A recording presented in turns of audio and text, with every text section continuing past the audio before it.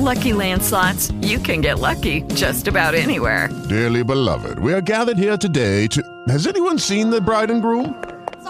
Sorry, we're here. We were getting lucky in the limo and we lost track of time. No, Lucky Land Casino, with cash prizes that add up quicker than a guest registry. In that case, I pronounce you lucky. Play for free at LuckyLandSlots.com. Daily bonuses are waiting. No purchase necessary. Void where prohibited by law. 18+. Terms and conditions apply. See website for details.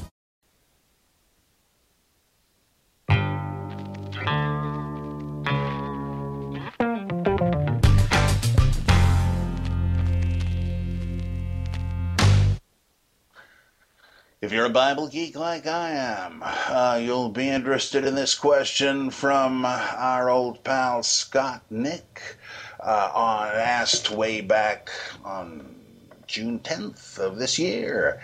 It says, I have occasionally heard or read New Testament scholars speak dismissively of the Enlightenment or Enlightenment thinking, or you might add, the Enlightenment project, particularly when discussing how historians ought to regard the miracle stories. I just finished a book by Marcus Borg and N.T. Wright, The Meaning of Jesus, in which Wright treats the Enlightenment as if it's something that went out with the wringer-washer. Granted, I don't get out much, but just when did rationalism and empiricism fall out of favor among historians? Seriously, are the values of the Enlightenment really considered passe by New Testament scholars? Or is this just an attempt by apologists to excuse magical thinking when doing historical reconstruction? Well, Scott, I think you just answered the question pretty succinctly. I have huge problems with this malarkey about dismissively speaking of the Enlightenment. There are some postmodern thinkers that do have a point when they talk about this. I'm thinking of folks like Michel Foucault and what's his name, Lyotard. I can't think of his first name for some reason at the moment. And of course, my favorite, Jacques Derrida. I love postmodernism. And they point out, Paul Feyerabend is another great one. These guys say that there's a strange paradox. A lot of them build on the work of Thomas Kuhn with the great book, The Structure of Scientific Revolutions. And they say that everybody looks at the data through the lens of one or another paradigm, a heuristic device, and that a tried and true paradigm that stood the test of time, whether held by a culture at large or by a group of scientists, whatever, any paradigm will have ways of dealing with just about everything, even if they seem contrived to those outside the paradigm. For instance, if you're arguing with a fundamentalist about inerrancy, and they say, and you say, how about the denials of Peter? According to the different Gospels, Peter's talking to different people when he denies Jesus, so that not that it matters much unless you're an inerrantist, but the texts can't all literally be describing what happened. I mean, admittedly, a piece of trivia, but that's just where inerrancy comes in. And so Harold Lindsell was only the latest of many, stretching back into Strauss's day, that said, oh, well, you see, Mark only picked out, each gospel writer only picked out his favorite denials. All of them happened, and that Peter denied Jesus 6, 8, or 9 times, depending on which apologist you're reading. Well, that seems kind of ironic because each gospel says 3 times. None of them say 8 times, and so on. Well, those of us who are not inerrantists say, how can you say that with a straight face? Isn't that obviously ridiculous to you? And they say, in all honesty, oh, no, it's not. Now, why is that? Well, because the criterion of plausibility is a function of the paradigm through which the facts are viewed. Now, the inerrantist is naturally going to find convincing and revelatory even any reading of the text that would vindicate inerrantism. There's got to be some way of making sense of this from the standpoint of inerrancy. And somebody suggests this thing with the 8 denials. Aha! I knew it. It sounds very good to them because it's consistent with the principle they start out with. Well, the biblical critic says, look, you'd never read ordinary literature that way, and we don't think that theology gives you the right to read the scripture that way. You might as well allegorize it like the medieval Catholics did. And so if you just read it like you would ordinary stuff, that seems ludicrous. And so if you say, well, the gospel writers must have just varied it to make it sound a little better, people do that. Literature, that sounds plausible to me. Well, okay, postmodernists say that's the way it is with all of these paradigms, no matter what you're talking about. Radical Islam, communism, the Big Bang theory versus the steady state theory. The criterion for plausibility are functions of the paradigm. This means that the paradigms are incommensurable. You really cannot compare them, or more to the point, you can't communicate across their lines.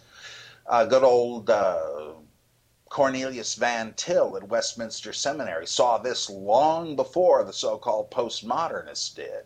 He said, we believe, as a Calvinist, he said, we believe that Jesus Christ is the logos, the rational principle, and therefore what is rational is what is Christian. And we're taking that as read. And we know we can't convince someone who doesn't start with that view of reason, but thinks reason means something else. All we can do is bear witness and preach and invite people to jump ship and come over to join us, and that's what we're going to do. And so they did, and now that's what postmodernists say. We could never convince the Nazis or Al-Qaeda that they're wrong because there simply is no original. The Al-Qaeda terrorists would say, look, Sahib, the Quran is the word of God. It says to undertake jihad. It says to treat unbelievers this way.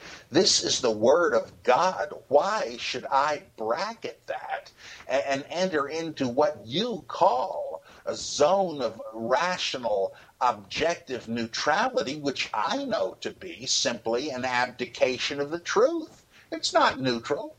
You're asking me to deny my faith and look at it your way. I don't think I'm going to do it. And so postmodernism says even so-called rational neutrality is one more paradigm. You can choose it, you can operate on the basis of it, but you can't pretend to demonstrate that you alone are right. Now, to a great degree, I'm chastened by that, and I think there's a lot to be learned from it. But on the other hand, there are two Achilles heels to it. For one, the standpoint I have just described must also be taken as one paradigm among many, and yet it pretends to adjudicate among all of them. Hey, you, stop your debates. Here's why. Well, what makes it right? That's even the relativist has an absolutist commitment. I know there's nothing to know. But then on the other hand, we can, in fact, summon people to rational, neutral, objective criticism, at least to try to be rational, that is, to be rational, because all viewpoints do use some kind of reason. They may claim not to, but they do anyway. You look at any Islamic juridical argument, it's done with the same kind of careful logic the rabbis used or the Greek philosophers used. They're just starting from different premises, but they don't just emote. I mean, everybody uses argument. Now, you can call in an anthropologist that will tell you, well, how about the Zambezi tribesmen here, or Claude Lévi-Strauss? He would say they're people that are primitive and do not yet think logically. They think symbolically and mythically. All right, I'll go along with you there. But they're not really the ones in the club we're talking about, the ones with articulate world views. And here we all do use reason. It's just that people like to suddenly cut off the discussion when they can't defend something reasonably. Then they jump into this kind of, everybody's got their viewpoint. You can't jump out of your own skin. So I think it's a dodge and a feint, especially when people like the unspeakable N.T. Wrong pull this. This guy is so sleazy and slimy in his argument.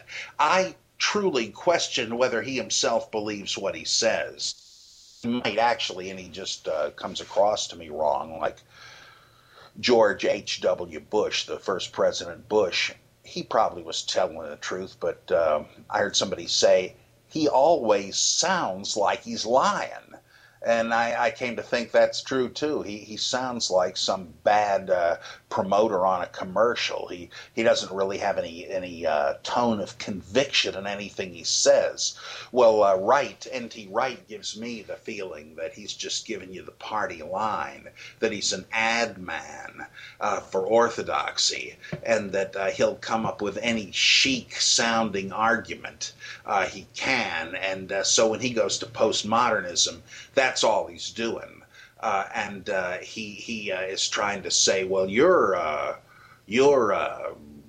people that use the method of analogy, the principle of analogy, and do not, as a result, believe in the New Testament miracles, you're just trapped in this passe pre-modernist, or let's just say modernism. I'm a sophisticated postmodernist, and I don't go along with those old-fashioned ideas of rationality and Newtonian physics, don't you know? That's just a pack of lies. He doesn't. It's just a cheap stunt. He's saying, oh boy, we've got a ticket back to pre-critical times. Yippee! Now I can go back to believing things I thought when I was 3, as Martin Mull once sang. And now nobody can gainsay it. Now I've got immunity from intellectual honesty.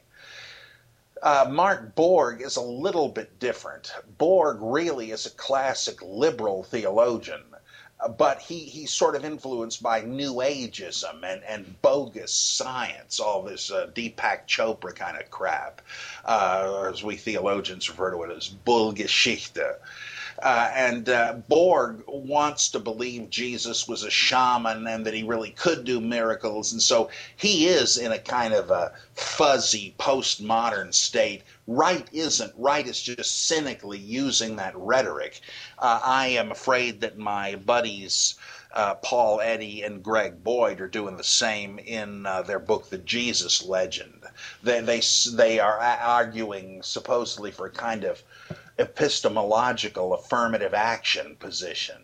Oh, we can't leave out of the discussion the view of the Hottentots over here who believe in witchcraft. So how can these antique believers in old-style rationalism do that? It's just so pathetic. It's so dishonest.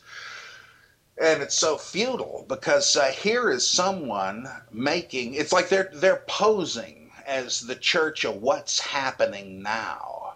I mean, they are saying, oh yeah, we're just surfing on the tide. We're good postmodernists. You're not with it, man. And it's just sickening to see this kind of dishonesty. As you know from listening to the Bible Geek and from reading good stuff, I recommend that the principle of analogy has nothing to do with naturalistic presuppositions. It has nothing to do with a belief that miracles can't happen There's no supernatural being. It doesn't get into questions like that. And to quote Obama, those things are matters for a higher pay grade mere historical critics get into. So the rationalism and empiricism have not fallen out of favor among historians. It's just that these people these guys are just theological swindlers, and they'll use any argument they can to sell you the car. So thanks, Scott, for a good question. Lucky Land Casino, asking people, what's the weirdest place you've gotten lucky? Lucky? In line at the deli, I guess? Aha, in my dentist's office. More than once, actually. Do I have to say? Yes, you do. In the car before my kids' PTA meeting. Really? Yes. Excuse me, what's the weirdest place you've gotten lucky? I never win and tell. Well, there you have it. You can get lucky anywhere, playing at LuckyLandSlots.com. Play for free right now. Are you feeling lucky? No purchase necessary. Void where prohibited by law. 18+. Terms and conditions apply. See website for details.